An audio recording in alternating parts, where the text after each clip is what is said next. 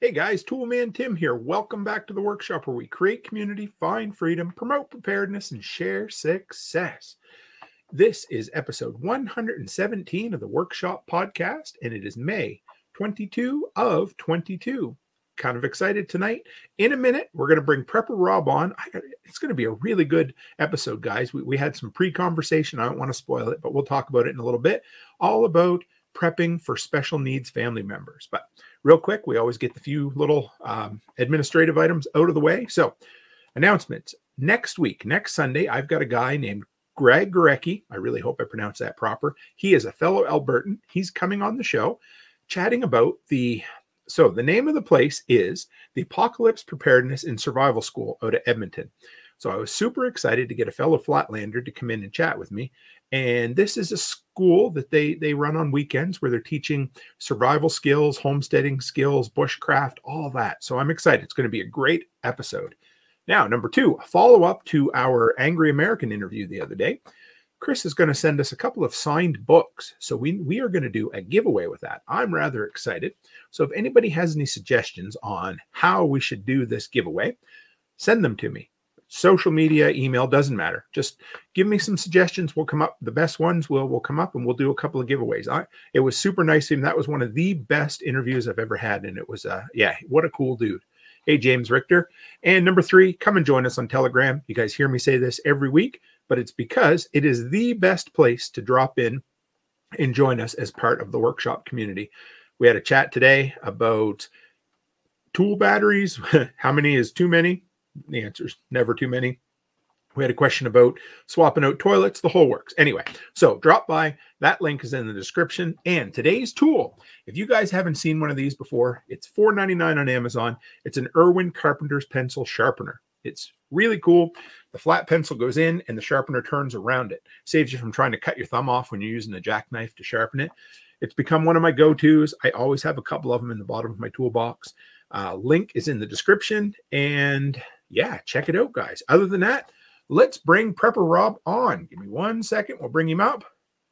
Hey, Rob, how are you, bud? Greetings. Doing great.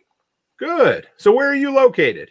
I'm located in Louisville, Kentucky, which is like the Kentucky Derby. It's in Kentucky's in middle of the United States, East Coast. We're about 6 hours from Washington, D.C., east of Washington, D.C. Okay. Is that where they make Louisville Sluggers? Yes, we do. Right on. I'm a baseball fan, but Jays especially. So you don't have to hold it against me, you know. So here comes the ignorant Canadian in me. How far is Louisville from Nashville? About 6 hours. Okay, so not From my house to Nicole's, I've looked on the map. It'd take me 6 hours to get there. Oh, that ain't too bad then. Okay, yeah. I knew it was in that area because when Becky and I were heading down that way, I remember seeing it kind of in the periphery of the map, you know? Yeah. And I thought, okay, we must be getting down there. So that's cool. Yeah. So tell me a little bit about you, Rob. This is my favorite one, but where'd you grow up? How'd you get in the family business? And most importantly, what was your first job you did in high school? Okay. Well, my first job, it's really my only job. I've worked for the family business my whole life for about 35 years. And so I was cleaning out trash cans, running deliveries, stuff like that for the plumbing business. And my dad did a whole lot of yard work at the house. And I know he told a guy one time, well, I'm not much into yard work. Well, what do you mean? We do yard work all the time. So that's what I did there. And grew up in Louisville and in the suburbs. So it's kind of like that when I got into prepping about 5 years ago, I mean, the talk of, processing animals and all that, I have to skim past that a little bit. I'm more of a touchy-feely guy, but That's I'm glad I want all those guys around. I'll provide good lights and a place to process all those animals, but I'm not really in on that. Don't want to be in on that. That's okay. You know what? It's funny because, so many people in my community are homesteaders, and it's hard for Becky and I to call ourselves homesteaders because we live in a I don't know, it's a rural town and we live in the town. So we do our best to homestead there. But yeah, that's the cool thing about being into preparedness and being a prepper is that you don't have to be a specific type. You can be the guy that helps other people, or, if you're not into animals, well, then you can trade for it. That's what I like. But All right. so you're married. Mhm. How'd you meet your missus? Well, we went. It was online. It was a dating agency. I'm trying to remember. It's called Matchmaker, and I was Oh, yeah. I was I dated a lady, and it didn't work out, but she turned me on to my wife Tracy. So we've been married 30 years. 30 years. Yes, sir. Right on. And you've always lived where you live now, basically in that kind of general Basically, area? the basic area, yeah, the Louisville area, and I like the. I live right across the bridge, and it's neat. You got the big city, and then what some people call the back porch, the rural across the bridge.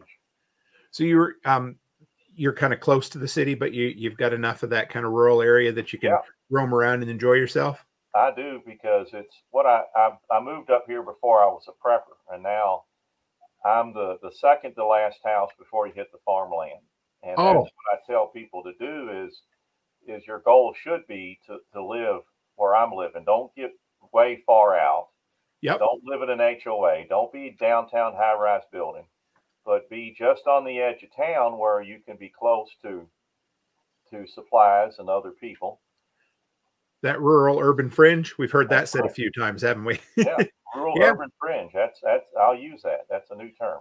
So then I guess probably about 10 years into being married, along came a bundle of joy named Josh. Is that right? That's right. Yeah.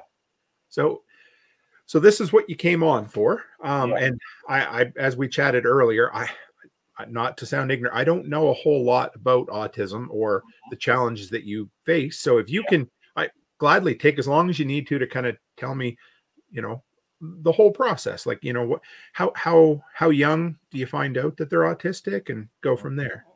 Yeah. What happens is that that autism is right now there's a it's an I don't know if you call it an epidemic, but there's a big rise in it. Now it's 1 in 10 boys. It's more in boys than girls.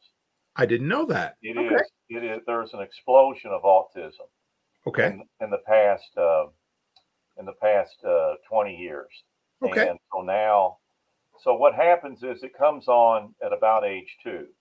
Now there's a lot of different theories on why it is that if you hear things, well, my son was cured by this, my daughter was cured by that. It's a spectrum, Yep. and different children are on different sets, different areas, different state, not really stages, but different planes. So my child is low functioning. He's nonverbal. Okay. Now, you can have somebody that has high functioning Asperger's, and they can be a college professor. They can live on their own, but they can't tie their shoes. They can't Oh, operate a vending machine. So wow. Okay. and the high functioning Asperger's people, they won't get jokes. They take things literally. Like there's an Asperger's high functioning guy in college. He said we're not supposed to have beer in our dorm room, and I take the beer and I throw it out. And since the guys didn't see me do it, they'll never know Right. Fair because enough. the in his eyes, and if they didn't see me do it, then they would never figure that out. Now, on a lower functioning, see, my child has never seen me climb out a window. So if there was so I've never done that in front of him because he doesn't know he could open that window and crawl out. He's never seen me do it. So if he never sees something, he has no concept of being able to do it then, right? That's right. I mean, they could be carrying a coat and it could get cold, but they wouldn't think to put it on. It's that's the way their brain works. Do they feel discomfort or pain then, They, or they have a high threshold for pain, which is worrisome. Their pain receptors are about the same. It worries us that like if he ever broke his leg or broke his arm, he wouldn't be able to broke his leg. He wouldn't be able to stay off of it. He sure? wouldn't understand. Okay, I can't get up and run. I can't get up and walk, and then it wouldn't heal right. Hmm. So eventually, if that happens, he'll have a permanent problem for the rest of his life. So it's overwhelming. So, what would the difference between autism and Asperger's be then? Okay, Asperger's is the high functioning Okay. children, and then you get into the savants, like Rain Man was a savant where he could count things, he could do math in his head, but he didn't understand how much, like in the movie, what a car and a candy bar cost the same, but he could do math. So Right. that's a savant. And then there are high functioning savants like Elon Musk and Bill Gates. They say they have autism, right? Okay. And so so you can be brilliant and have that and work with it, or uh, you can be in the middle there. There are people that can talk and live on their own, but they have to be in assisted living. They have to have people take care of them, check on them. Right. Like there's a very good podcast called Autastic, where you have two Oh, comedians, and one of them is up in Canada, um, and then one of them has a son who lives in Sweden. One of them's low functioning, but the other one is middle functioning. But the other child who's 30, he's not going to be able to take care of himself. And wow. so when you get autism and when you have a special needs child, it's a life sentence.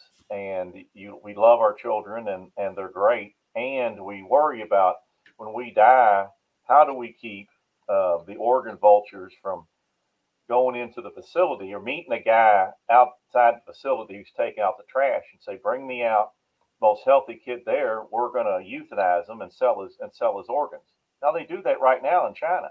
Wow. So that just because the money is fine, you just get a life insurance policy, name them the beneficiary, and put that, and you can do all kind of things to show them they have plenty of money.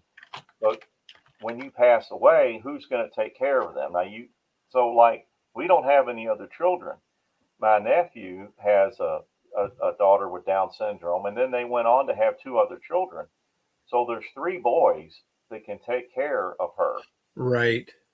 but still she'll still be in a facility. I mean, they're going to have to try. Okay, is she going to live with one of us? So she's in a facility. Then that's what worries us. So I mean, it's just it's normal kids, they grow up and they go off, and you hopefully they don't get into fentanyl. Hopefully they're successful. Hopefully they don't have a bunch of tattoos, but or whatever. But when you have a special needs child, you don't have that luxury. They're going to be with you forever. It, how do you look at that, Rob? Like, I know you said it's a life sentence, and I know you love your son, but that's got to be a hard dichotomy, is it?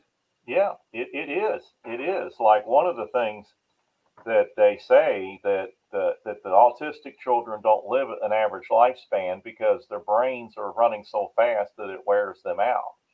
So it's Oh, very scary to think that that if he got like my cousin Donna got a brain scrambled because she was out in the middle of the night trying to help somebody, stopped on the side of the road, another car comes in there, hits them all, and her brains are messed up. So she got ovarian cancer at age 35, and my aunt Dee didn't didn't treat it. She okay. just let it take her, and it's a terrible burden. Sure. And so that's when you do all the therapies. Like the way I look at it is, I got my whole life to work on him to get him Mhm. to the point where he can be as sufficient as possible. Like if they came out with a way, a way to change his brain the way it works, so Mhm. he could understand, so he could uh, be more, could take care of himself, understand what's going on. Um, I would do it toward the end of my life if they had practiced this thing for years, if they had some treatment. So the probably that that I don't know. I think that I hope that I can catch him up Mhm. within the next like I'm 56. I plan to live for 100. I'll have all sorts of whatever organ you want to experiment on. I'll have them all. I got to take care of Josh to the end. But Good man. so I've got another 40 years to try to get him to talk. He does some signs, and I can teach him a sign in a few days. He communicates with sign language, and we also do what we call picture exchange or PEX. Okay. He started off with little cards. You could laminate his cards, and he'd flip through his book and point, "This is what I want." So now we have it on our smartphones, and so he'll get out his smartphone, and there's a program, and he'll flip through it, and he'll tap that, and it'll say, because I've recorded my voice on it, I want chicken, I want shower, I want to go to the plumbing shop, I want to go home. Wow. And he'll flip through, and I want White Castle. He'll study those. That's awesome. Yeah, I so hate White Castle, but that's okay. Yeah, yeah, no. that's how he communicates. So he's very receptive. It's coming in.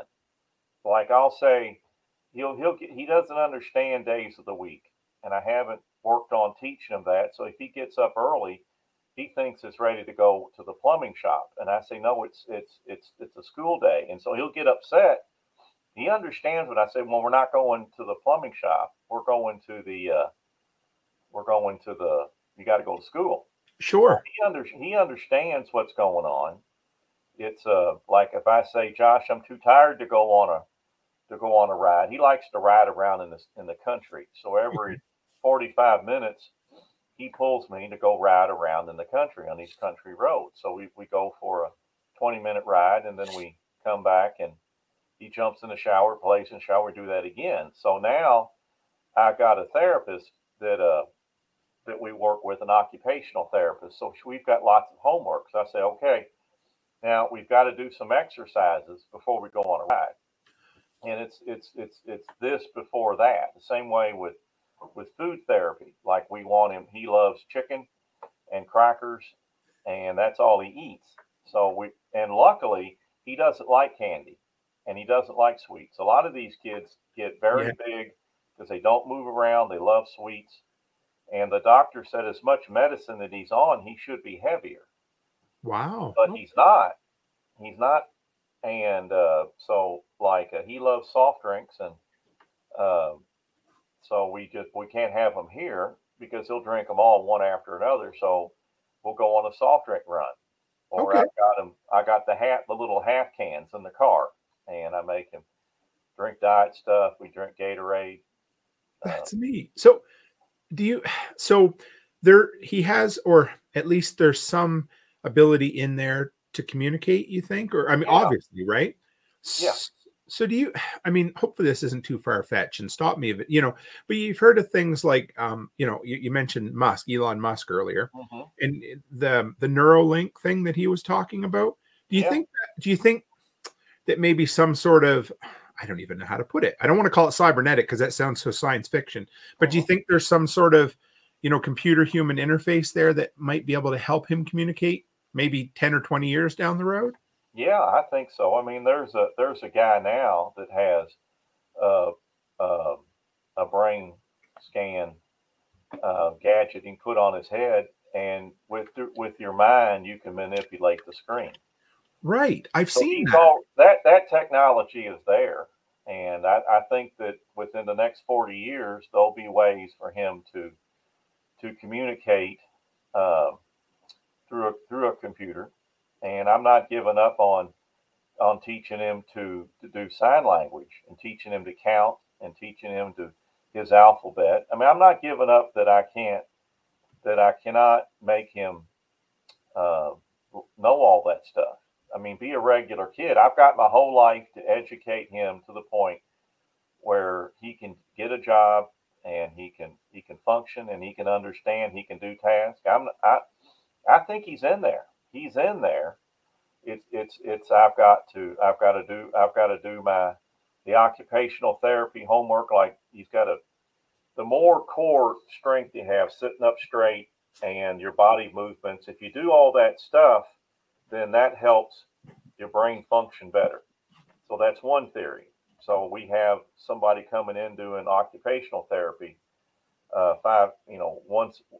once a week we do that.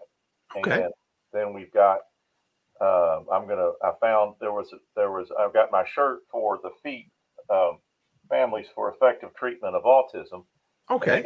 And they had a provider fair, and there's another person that's going to do speech therapy. So Nice. we're going to get that, because one of the things in the U.S. that the problem is the Medicaid in the U.S. Takes care of the poor people. It's different than Medicare. It's Medicaid, Okay. and you have, for people that make money that are not technically poor, you have to be on a waiting list, and they call it the waiver, where they waive the requirement for you to be low income. So as parents, we're on the list for 10, 15 years till we can get some government help. Wow. But then when we do, like, the Lord's blessed me with so much stuff, we're dumping it right into his therapy. Because like, we're going to get another therapist, and like, he's got one more year of high school. So I worry about, okay, what's going to happen after that. Are there day programs? Because right now we've got a lady through the government which watches him from 7 to 5. Okay. And it took us many years. You can get on the waiver list, but then you got to find an agency that pays his employees good to get good people.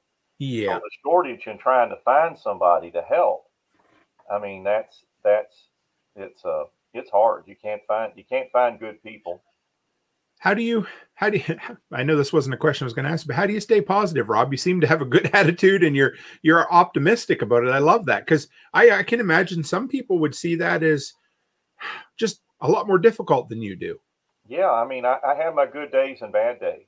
I mean, like today, as I'm talking to you, I'm inspired by all that I can do, and so you just go on with it. You look back at your accomplishments, like we did we've done all the therapy, and we've learned all the stuff. We had to do the guardianship stuff. We have to do a special needs trust. We've done all that. So we've done all the good stuff. Good for And you. you just go on with it. And I assume that you and your wife have to lean on each other sometimes. Yeah. Mm-hmm. Yeah. Yeah, we do, because she's more of a disciplinarian than I am, and so, like, he'll be jumping on the trampoline, and it's time to come in, and he won't come in, and my wife will say, "Josh, come in," and he runs in. And the other night, he wouldn't eat his food. I said, "I'm texting your mother," and I was voice texting it, but I hadn't sent it yet. He started eating his food. So we have a great relationship. And to get back to when he was a child, that he was coming on it, and he was saying words, and then he had the measles, mumps, rubella shot.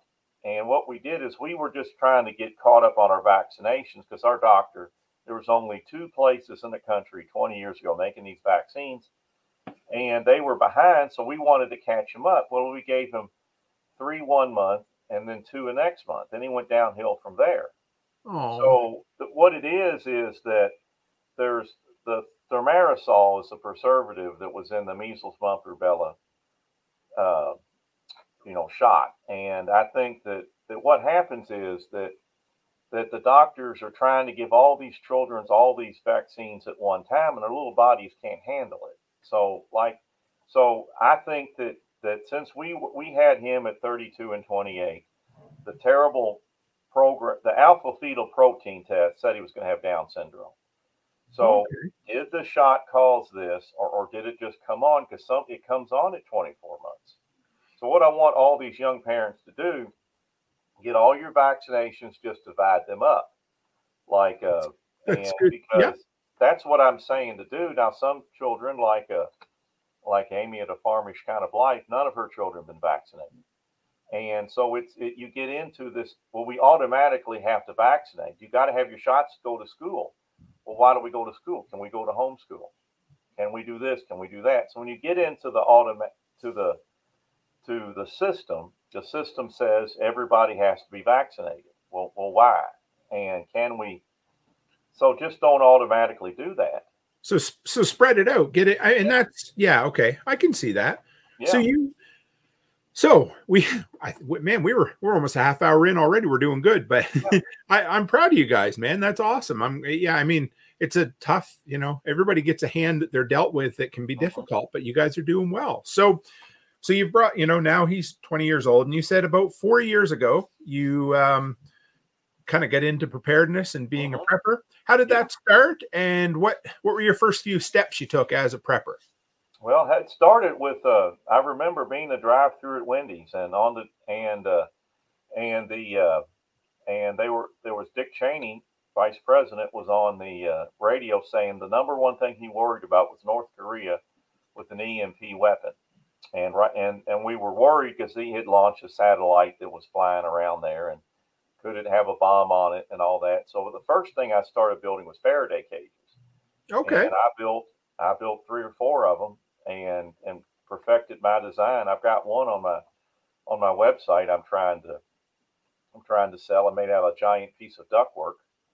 And so I did that. Then I had these barrels of water. I got 4 55-gallon drums of water before I even knew about the IBC cage totes.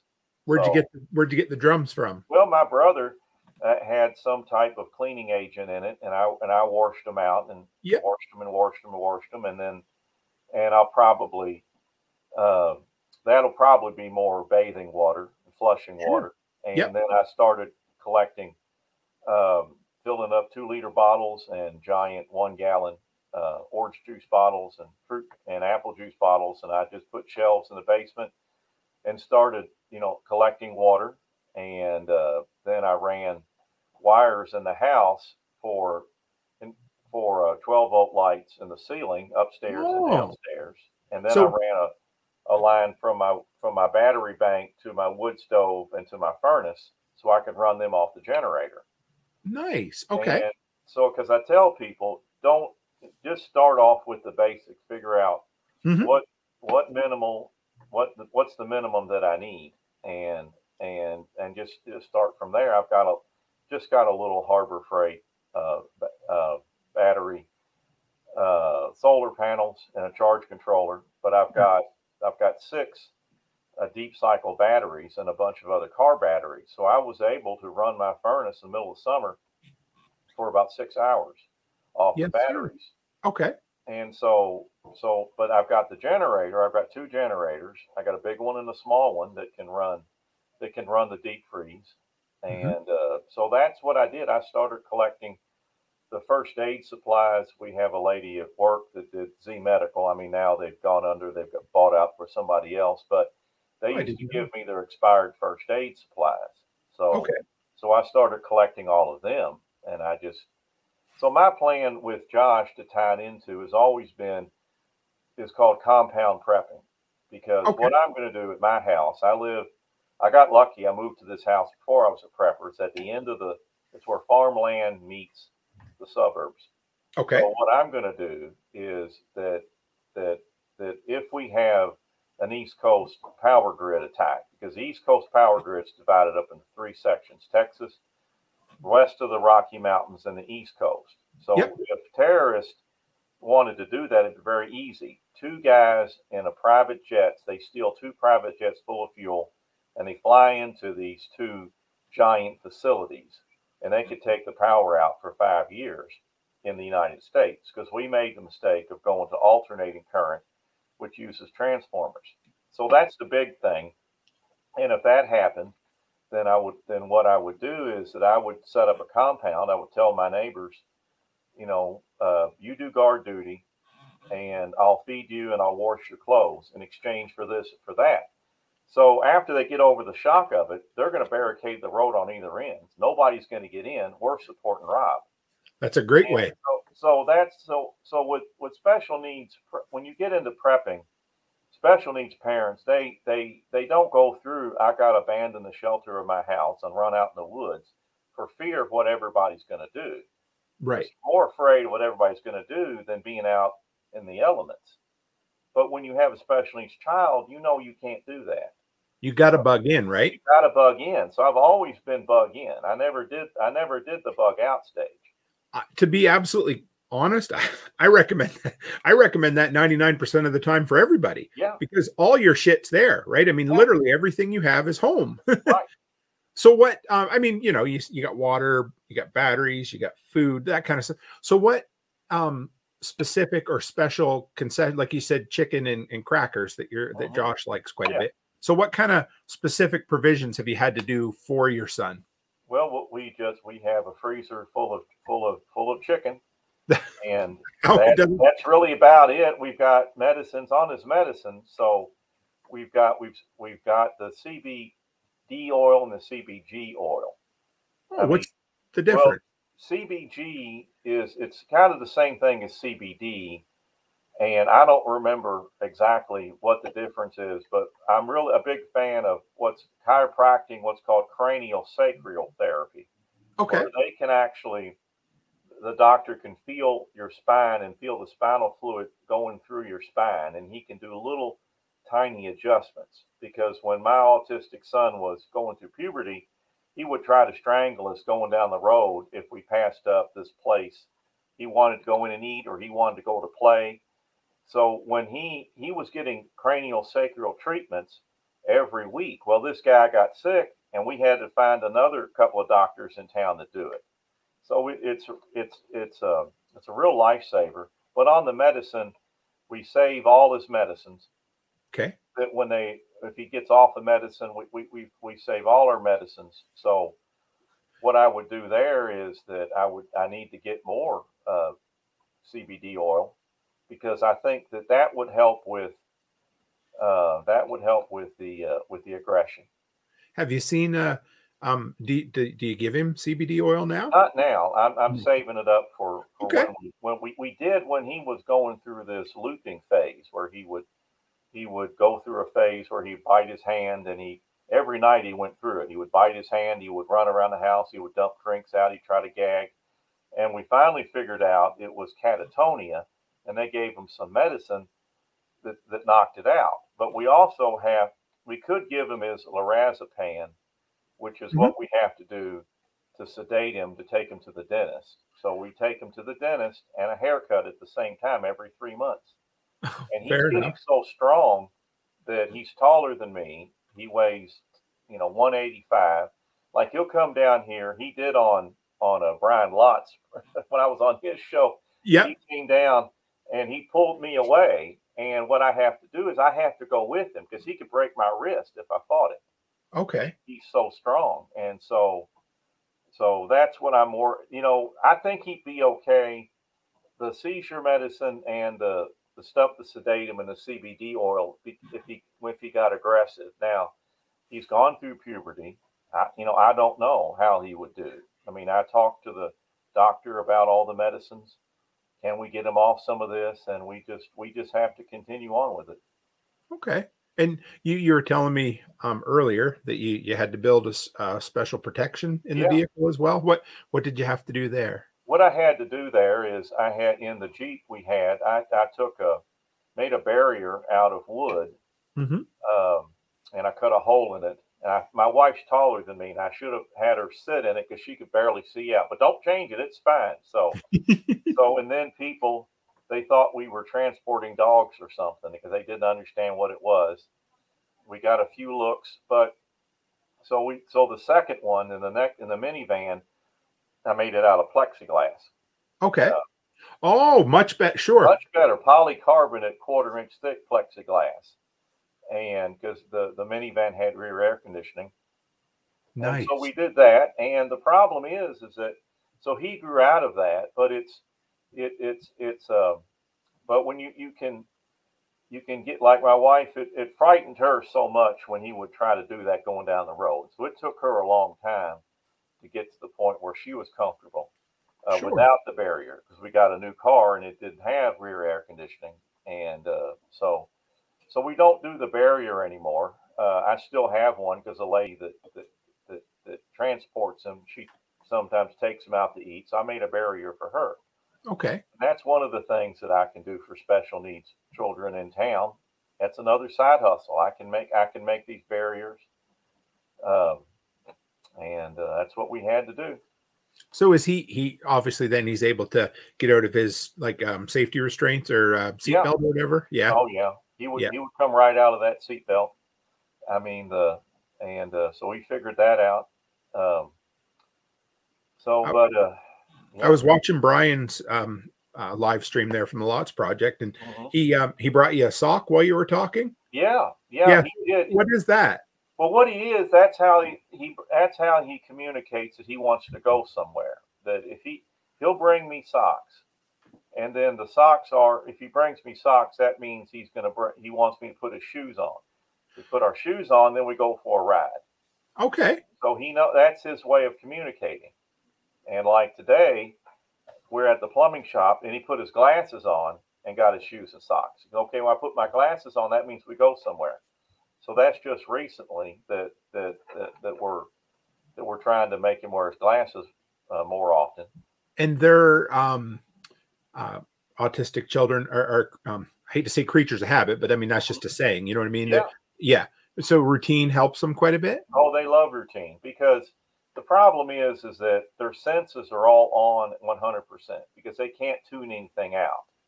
Like Okay. like in the olden days, you used to have the fluorescent bulbs that buzz, and Right. they go into a room and that sound would bother them. They could hear that, Okay. and like a lot of them cover their ears because so much noise is coming in at one time they can't filter it out for a few minutes. I went to school with a young man named Craig, and I mentioned to you that my friends of mine Hmm. fostered, and he would cover his ears, rock back and forth, Yeah, and hum or holler right. quite often. Hmm. So that's kind of That's common, is right. it? That's what they call stimming. For stimulate, it's stimulating. They're trying to do a counter stimulation to all the stuff they're trying to do something to block out everything that's coming in because they can't turn their senses off. Like if a faucet was dripping or a clock was ticking or a noise, I mean that stuff drives them nuts. And So so the routine, I mean, if the routine gives them safety right, and and comfort. a comfort in a chaos world, like they have deep pressure, like he has a weighted blanket. And so they Hmm. like that. A lot of them like to cocoon and get in tight spaces because they like that deep pressure. It's very comforting.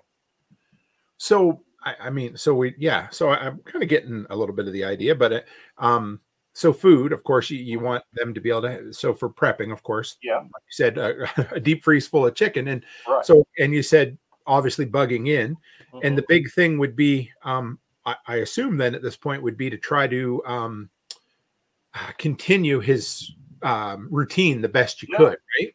yeah. It would be a new routine. He would that instead of getting in the car and going for a ride, we would walk down the street, or we would. I'm thinking about if I ever got a golf cart, or well, I've got the lawnmower. We would I need to get a little trailer, and then we would just drive. He'd get on or build a sidecar because I got to be able to see him so he doesn't jump out. I'd have to build a sidecar. I probably eventually I'd like to get a golf cart because Okay, I'm always thinking of something that we can ride around in the neighborhood post event. I mean, sure. because a lot of preppers they keep wanting to talk about the big issues. Well, it's a matter of prepping is what's going to happen today, and I believe prepping is 80% Dave Ramsey and only 20% Jack Spirko because Dave Ramsey is a big financial guy in the U.S. Elaborate on that. I seen that principle, and I've Yeah, kind of been all over the questions you sent me. yeah, But talk about that because I really like that saying. So would yeah, I mean, for the people that maybe don't know who either of those fellers are, although yeah. most people will, just Hmm. elaborate a little there. I like that. Yeah. Well, Dave Ramsey, it's the he does the Financial Peace University, and he's been Okay. doing it for about probably 20, 25 years. And his philosophy is you cut up all your credit cards, and you don't use credit cards, and you pay off all your debts, and you do what the snowball effect. You list all your debts from the most to the least, and you attack that small debt, and then you pay that off, and you take that money you save there, and you do the other debt.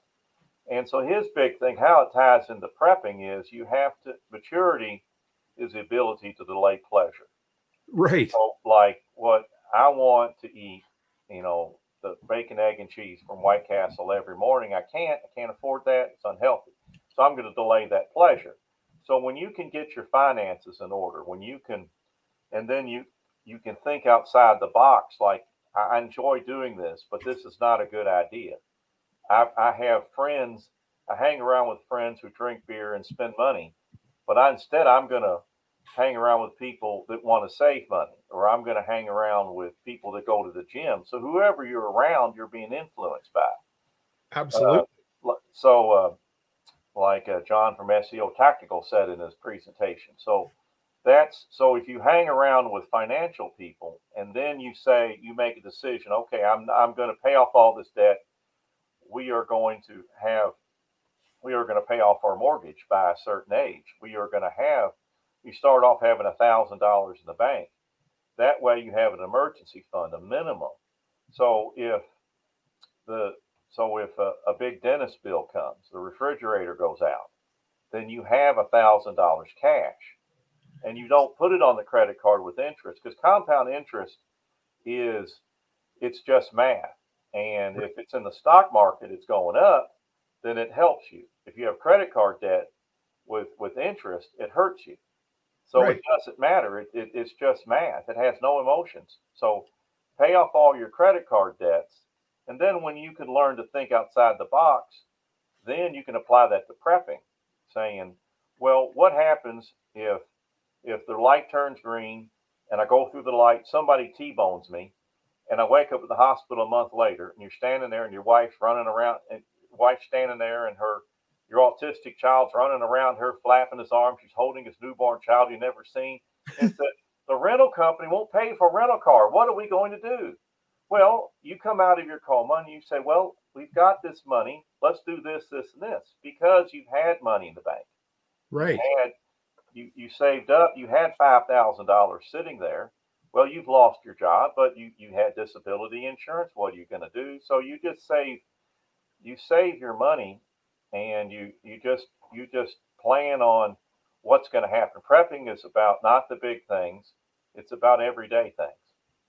And that's what Dave Ramsey talks about. So if you can do that, then you can go to Jack Spirko and you can listen to him for a while and get his philosophies about don't automatically believe what the government is saying, because Dave Ramsey, Jack doesn't like Dave Ramsey. I mean, he has his criticisms of him, but I really like Dave Ramsey and I like Jack, and you just do both. So what you're saying is then that prepping should make your life better, whether it's two things. Prepping should make your life better, whether bad things happen or they don't. Right. And you should probably prep for the most likely, like you said, busting through a green light and getting hit, as opposed, I mean, yes, if you get all that covered, sure, we can talk about worldwide grid down and everything, but it sounds to me like you and it sounds like you teach just everybody that, be practical and prepare for the most common eventualities. Yeah. It's more likely to lose your job or have the car break down or have an unexpected medical expense than to have one of these big events happen. And you should also, with new preppers, don't try to have everything. Go through the fear of what other people are going to do, and then have supply. Set a goal to have 80% of everything you need, because somebody else have the 20%. That's great. I love it. And a lot. Yeah. Oh no, go ahead. A lot of this stuff is what Jack Spirko, talked about. A lot of this, it's a lot of Jack stuff. I started with Jack, and then I tied in, my philosophy of it. Like, I'm more of the handheld guy. I'm trying to help. I'm the life coaching guy. I want to help people calm their fears. I want neighbors all around me to be Jack Spirko, but I don't need to be Jack Spirko. I need to be the person that wants to do life coaching, that I'm trying to get into life coaching. I've got some training, some certificates. I've got insurance. But when you do about life coaching, when you take these classes, there's nobody. It's all about people in the office. It's not talk about guys in the oil patch or working the factory or working the family business. Right. So then I bring that to prepping.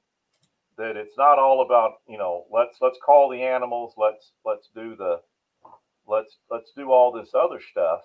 Let's get our guns and let's have the quick clot and let's ready to fight the battles. You're gonna bury more dead bodies than you are going to be in a gunfight. Because what's going to happen is your neighbors, all the senior citizens, the COVID didn't get them. A grid down place will, because they're unhealthy people and they're going to run out of medicine. They're going to die, and you're going to have to go down there and bury that dead body. So yeah, I love the 80% Dave Ramsey and the 20% Jack Spirko, because like you said, I mean, what's the worst thing's going to happen if you pay your mortgage off, right? Or you pay your credit card? Nothing. It's going to do is make your life better, and also put you in a position where you can look after those emergencies much better. Hey. Yeah. And you're signing, the people in the United States sign up for unhappiness. They sign up for credit card debt, and you can make as much money as you can if you want to. And if you can get out of that poverty mindset, there are buses leaving the poor neighborhoods every day, a famous African-American guy said. So you can make as much money as you want. So make that money and choose happiness. And then money helps. Money helps. You can get treatment. You can hire people to help. You can do all the stuff, and you're not under trying to survive, trying to feed yourself if you don't have credit card debt in this country. Right. So you said you wanted to be, or that you're kind of attempting to become a prepping life coach. Yeah. Do you find, like you said, almost everyone comes to prepping because of an acute fear, right? Whether it's I'm scared of EMP, or I'm scared of the poles shifting, or I don't, whatever, right? But I always had a saying that, fear isn't a good long-term motivator. And a lot of people, they come, like you said, like you came because you're in Wendy's drive-through and you heard Dick Cheney talking about North Korea, but you've stayed there, and what you've done now has made your life a lot better. So how do you, in being a prepping life coach, or working toward that, how are you going to take people from that, that acute fear of I'm scared of, say, for instance, Russia and Ukraine right now, and take them into hopefully a long-term or lifestyle of preparedness? Yeah. Well, how do I do that? I do that with the 5 stages of prepper denial. And what's that? Well, the first stage of prepper denial is laughter. Like, well, that could never happen. And then Okay. The second stage is feet frozen in fear. Like, oh my God, this guy's onto something, and my comfortable life is gonna be over. So pre-COVID, people they worked in casinos, they cut hair, they delivered pizzas. I mean, and there was always, and you couldn't find any good help. My boss could never find anybody. This employment, this work will always be there. Well, all of a sudden, the pandemic hit, and all those people got laid off. If you couldn't work from home and Zoom, all the blue collar people, a lot of them got laid off. So what you can do there. So those people all woke up. And they're the ones that came. So the first, they're laughing, like they laughed at Noah or whatever, right? But then the second batch is, and that's probably where people are starting to get interested in prepping, are they? Because they're scared? Or do you think? The second stage is their feet are frozen because, oh my God, this guy's on to something. So they stop laughing, and they're stuck, and they're stuck in one spot. So then the third stage is criticizing the messenger because the message is scary. And I like that stage. I'm glad. I'll take the arrows. Show them my way, because if they're coming to me and saying, "Well, this won't work because of this, this, and this," that means they're thinking. That means their feet are unfrozen. They're not that. They're not deer in the headlights. A deer in the headlights just stands there. He doesn't know what to do, and so you get out of the deer in the headlights. So then you attack the messenger, and that's good. So then the fourth stage is, what is the government and utility companies doing to make sure I'm never uncomfortable? So then they're thinking, okay, this is real. So whose problem is this? It's the government, it's utility company. So whatever Somebody I'm else. worried about. So Right. then the fifth stage is, okay, I gotta be responsible for me. And so then they start privately prepping and just go for a whole year. Don't tell anybody, just start doing it and get to the point where, because you start talking to your neighbors and they say, oh, I'll just come to your house. Well, Oh, eventually you get to the point when they say you can use that as a teaching moment. Great, come to my house, love to have you. Here's what you got to do. Please bring both your vehicles, one pulling your travel trailer you're going to sleep in, and one pulling your flatbed trailer with your 3 year supply of food, water, medical supplies. Because you're not eating any of our stuff. But we'd love to have you. Now tell me, what does your wife and teenage children do well so I can know what kind of work crew to put them in? So what Rob, you're doing there, that's awesome. Keep going. I'm sorry. yeah. That's just So what you're doing there is you're pushing back. You're pushing back with equal force because you talk to your neighbor about prepping, and this is mostly guys. Guys, they don't, they just push back and they go, "Oh, just come to your house," because they don't want to hear it. Well, what you're doing is you're pushing back with equal. They're being rude, and we'll just come eat all your stuff, or we'll take your stuff. And you're pushing back and you're educating them. Yep. You're making them think. What do you mean, work crew? I'm not going to work. You're not serious. Yeah, I'm going to work you to death. What's going to happen is the government's going to come by with that truck saying you want to go to the FEMA camp, and you're going to run to that truck and jump on and say, "Come on, we got to get it. Rob's working us to death." So what you're saying is prepping is personal responsibility. That's right.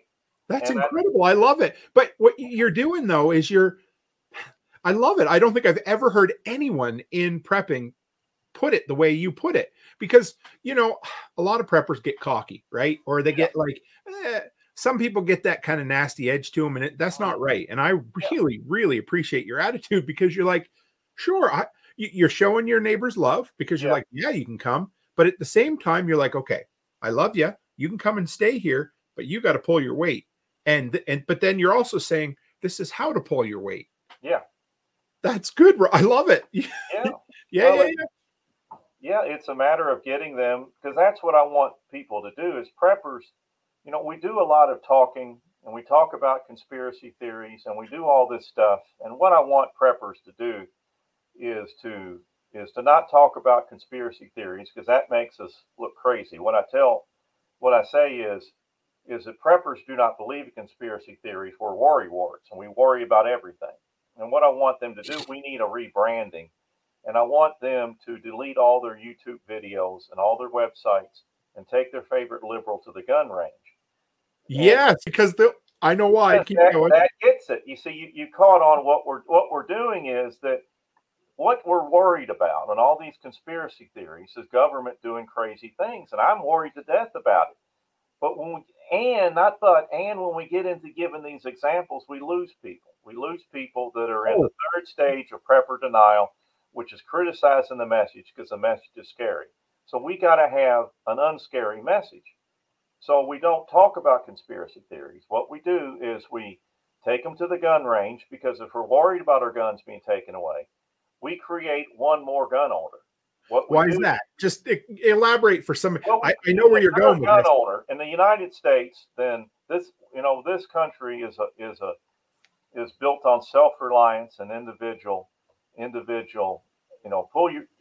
carry your own weight. And we're a gun culture. And so we're worried about big government and globalism and Agenda 2030 and world order and all that stuff. And we worry that the government's going to come in and want to take our guns. So instead of talking about that, instead of preaching to the choir, create more gun owners. And what you have to do is you have to go to their kitchen table, sit down there and talk to them, take all the arrows about like this latest shooting in Milwaukee, Wisconsin, and the Sandy Hook. Well, in Sandy Hook, that mother bought the mentally ill teenager that gun, and he killed her with it and those kids in that classroom. Well, those are hard conversations to have. So if you can sit down, go find your favorite Democrat liberal who's a gun control advocate, go sit down at the kitchen table and take all the arrows, and you flip the wife, or you flip the man, or whatever. In gay couples, you have the aggressive spouse and the passive spouse. You got to flip one of them. And Sure. get them to start thinking out. Don't let them be the sheeple, because the sheep automatically, they follow along. They're easily manipulated. In this country, we get all riled up, and we got people are losing friendships over politics, and that's all dumb. Got to So stop all why that. do you take them to the gun range though? That's what Well, you take them to the gun range, and you take them to the gun range. You take them in the door, and you immerse them in gun culture. You take them to the picnic table where all the gun guys sit around and tell stories, and you sit down there and say, okay, we're going to talk guns. This is a new gun owner, and then let them ask their questions. So if you take them to the gun range and you show them how obsessively the gun people talk about safety, and you get them some training, you put that gun in their hand, and then so what you're doing is you're showing them that this is a tool. The gun is a tool that can be used for good or for bad, because there's a gun that bad guy used in Milwaukee. Now in Russia, it's the same gun, or China, that they tap. If you say something against the government, they come tap on your door, point that gun at you, and say, you come with us, or we're going to shoot everybody in your house in front of you, then you're going to come with us. It's the same gun.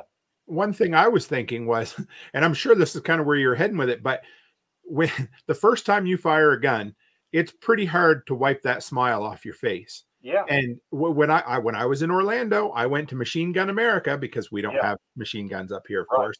And Becky has a video of me turning around grinning like a little schoolgirl, Right.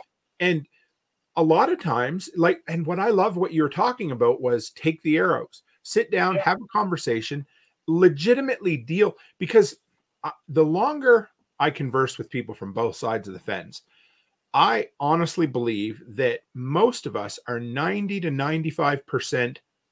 We believe 90 to 95% of the same stuff. Mm-hmm. It's that 5% that both the media and people and love to focus on and divide us on. But Yeah. I love that, Rob. That's bringing people together. Yeah. That's great, man. Yeah. So, are there any other special considerations for special needs kids? I know we talked about food and pattern, or keeping the routine the same. Anything else that would be important? Well, it's good for special needs families. You need to network. You need to get out of your comfort shell. You got to get away from the fear of what other people are going to do. As soon as you can get out of that, work takes about a year to work through that. And sometimes the man is more, can get out of it sooner than the ladies, because ladies have a fear that the men are going to be killed and the bad guys are going to come after them and the children. Now, I've asked about a dozen ladies that. I've never had a lady disagree with that. So you have to be the man. Men were created to be protectors of innocent women and children. So men have to step up and do this. And so when you have a special needs child, what you have to think about is, I don't want them to get into gardening or homesteading. You network with other people that can do that. Establish your compound, find a hobby, because all special needs parents, they need some type of hobby. I've got prepping, but to distract you from the responsibility of a special needs child, well, get into ham radio, get into herbal medicine, but let somebody else grow the food. Let somebody else work out in the yard and do the animals and raise the crops. But you have some diesel fuel. I don't have anything that has diesel fuel. I'm going to have 20 gallons of diesel fuel. And then when the event happens, I'll go down and I'll trade that to the farmer for some food. So how can I support them? So start networking with people that can help your child. And whatever type of what your child needs, just network with those people to be ready for them to help you. Is there any other, if you had strangers or people that just came to your house that you just met, would there be, and this could be in a normal everyday situation or a grid down situation, is there any way that they can help you? Or is it just like, stay out of my way is the best way to help me? Well, for me, they could help. I mean, I'd have to, I'm such a loving, kind guy. I'll have to have my neighbors help me evaluate before we let strangers in the house. But Mm. with Josh, that he's he's very easygoing, Okay. and because like whenever like we go to the oil change place and they have a lady there working and he hides under the seat because he thinks I'm going to leave him there to do therapy. Oh, But because he's been raised by ladies, doing therapy with him his yep. whole life. But anybody could come in and work with Josh. Um, so Okay. you know, but you have to, if you have a child that's in a wheelchair, you have a child that's very sensitive or is very big, then you just have to. Different parents know what they need, and they need to start networking now and start building a community and trade. Like I can't do a GSD weekend, but if you can develop a group like that, well, I'll bring over my dump truck and you fill it full of junk. Right. And Or then you and can, you just try to network and trade with people, and then you make friends with them, and then you see how they're like in a normal situation. Because you meet a stranger after the event goes down, you don't know what their normal is, right. but you meet people, network now, and it'll make your prepping. There's no downside to prepping. No, none. So really what you're saying is, food, medicine, routine, and Yeah, and community, which yeah, is basically normal everyday prepping, yeah, except you need to uh, blend it and bend it toward yeah. your own personal, you and your missus and Josh's needs. Right, Hey, right. man, Rob, you got some good stuff there. Yeah. we're Yeah, we're pretty much out of time right now. Actually, Okay. we're at an hour. Man, we did went like talking to an old friend. It doesn't take very Thank long. you. Yeah. So how any final thoughts and how can people find you, Rob? Well, the website is prepper-presentations.com. Okay. And so I got my email address at the bottom there, or you can click the contact form. And so what I want to do is I'm I'm a I want to do life coaching over Zoom. I think that I can Nice. charge $40 an hour. And my thing, what I bring to life coaching is that I've had a lot of people over the years say, we need to quit your family business. You need to put your child in a home because people speak with authority on stuff they don't know anything about. And they give a Yeah. lot of bad advice with sincerity. And so what frightens me is that I don't want to be that person. And then you have to be careful. Like you have to manage a light bulb moment. You can when you give somebody a great idea, they could run out the next day and quit their job. Because people have given me a light bulb moment and they've said, now be careful with the power that you now see that you have. So life coaching is serious stuff, and I want to work with a therapist. I mean, you go get your therapy and come back to me, and I'll help you with your homework. And Nice. then I can do that with prepping. I can do prepping. I want to do prepping consulting. I want to just help people. It's more of the hold their hand and talk through their fears. There's other guys. Jack Spirko's got a great network of people to help with the big things.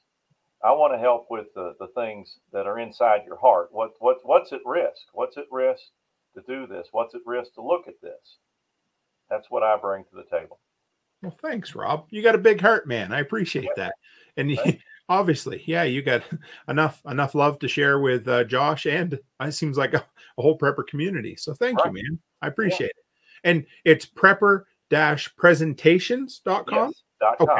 com. .com. Okay. And that's the way, if anybody wants to hook up with you for prepping life coaching, that's the way to go. Yep. It's on there. You just go to my website and look through it. The last thing, my goal of the website was to create a resource website because I've got YouTube channels, I've got the books, I've got the podcast, and however you want to get your stuff.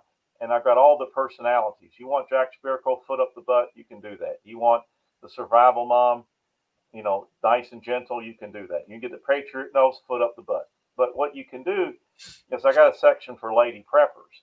Mhm. And so just ladies can go through that and find out, okay, how do you want your information? What format? And then how do you want it? Do you want it gentle or ungentle?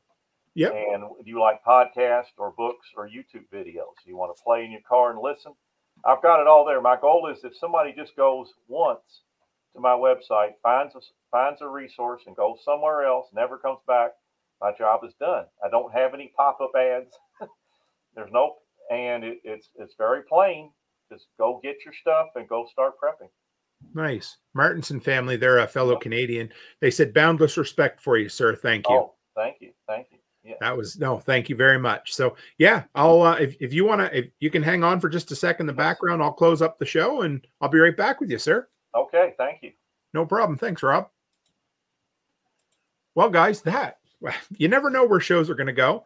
And this was a topic that I didn't know anything about. And I feel like Rob, beyond teaching me just a little bit about living with an autistic family member, I think we got to see Rob's heart. I think that was really cool. What a guy, to look after his son, with his wife for so much time, and to still have so much love to give to other people, and wanting to help people new and experienced in preparedness. So anyway, I just wanted to say thank you to him. And guys, thanks. This was a great show. Absolutely great show. And next, I will see you Tuesday at 6 p.m. Mountain Time on Fireside Freedom. And we got Thursday preparedness. We'll have a Saturday show. And then, of course, Sunday, we have our interview with Greg from the Apocalyptic Training Camp in Edmonton, which is going to be an awesome show. So, guys, as always, stay happy, stay healthy, and have a great week.